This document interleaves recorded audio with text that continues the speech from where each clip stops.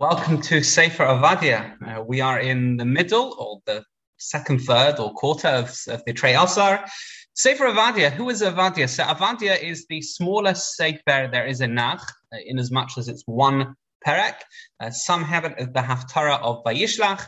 He was a ger, he was a convert, he was a student at Talmud of Eliyahu Navi.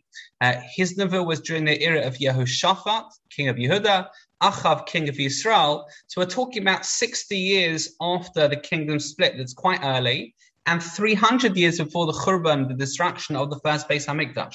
Who were his colleagues? Who were his contemporaries? So we have Elisha, Yonah, Michayahu. He lived in the kingdom of Israel under the reign of King Achav, and his wife, Izebel. If you remember, not the perfect partnership in terms of what they did and achieved.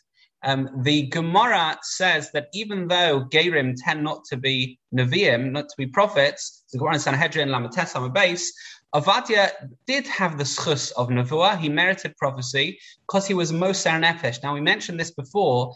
He hid 100 prophets in a cave to save them. He initially was very wealthy and in charge of Achav's household, but he He spent his money financing this project of saving the Nevi'im. Avadia's prophecies are about Edom, which is fitting. That was his own nation before he converted. It's interesting, like, what is Avadia's Nevuah doing? What are doing? Edom didn't hear this. I know that he traveled to Edom to tell them the prophecy. The idea is as follows. Number one, the knowledge that Hashem punishes other nations increases our emunah in him. Shows that he's just. He metes out justice.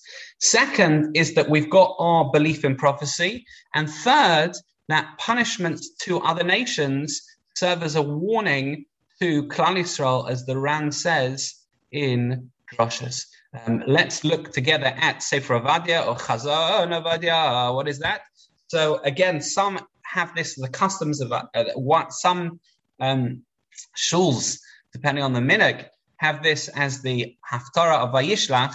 What are we talking? What is this chazon, this vision? So the nations are going to hear a call from Hashem to attack Edom.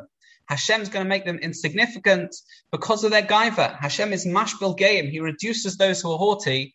Hashem will wipe out their scholars, soldiers, laymen, and that will be because Edom oppressed their brother, who's Klal Yisrael.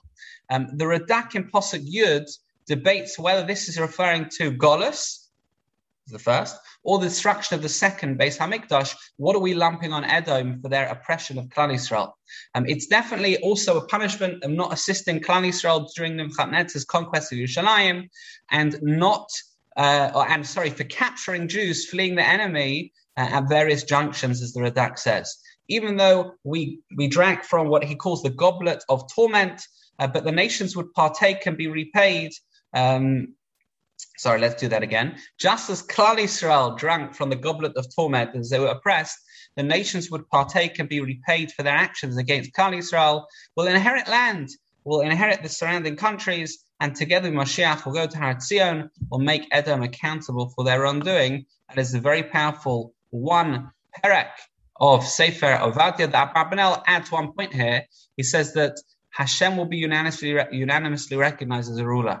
They will all, the nations of Edom, Ammon, Moab, the Radak says, have been scattered amongst the Christians and Muslims. And he says, the Radak, that the initial Roman Empire consisted primarily of those of Edom descent. You see a bad decision, oppressing Klal Yisrael, and the consequences, the ripple effects throughout history. And given that we are dealing with a Navi who is a misnava for other nations, we're now going to meet another one. Of course, that is Yonah.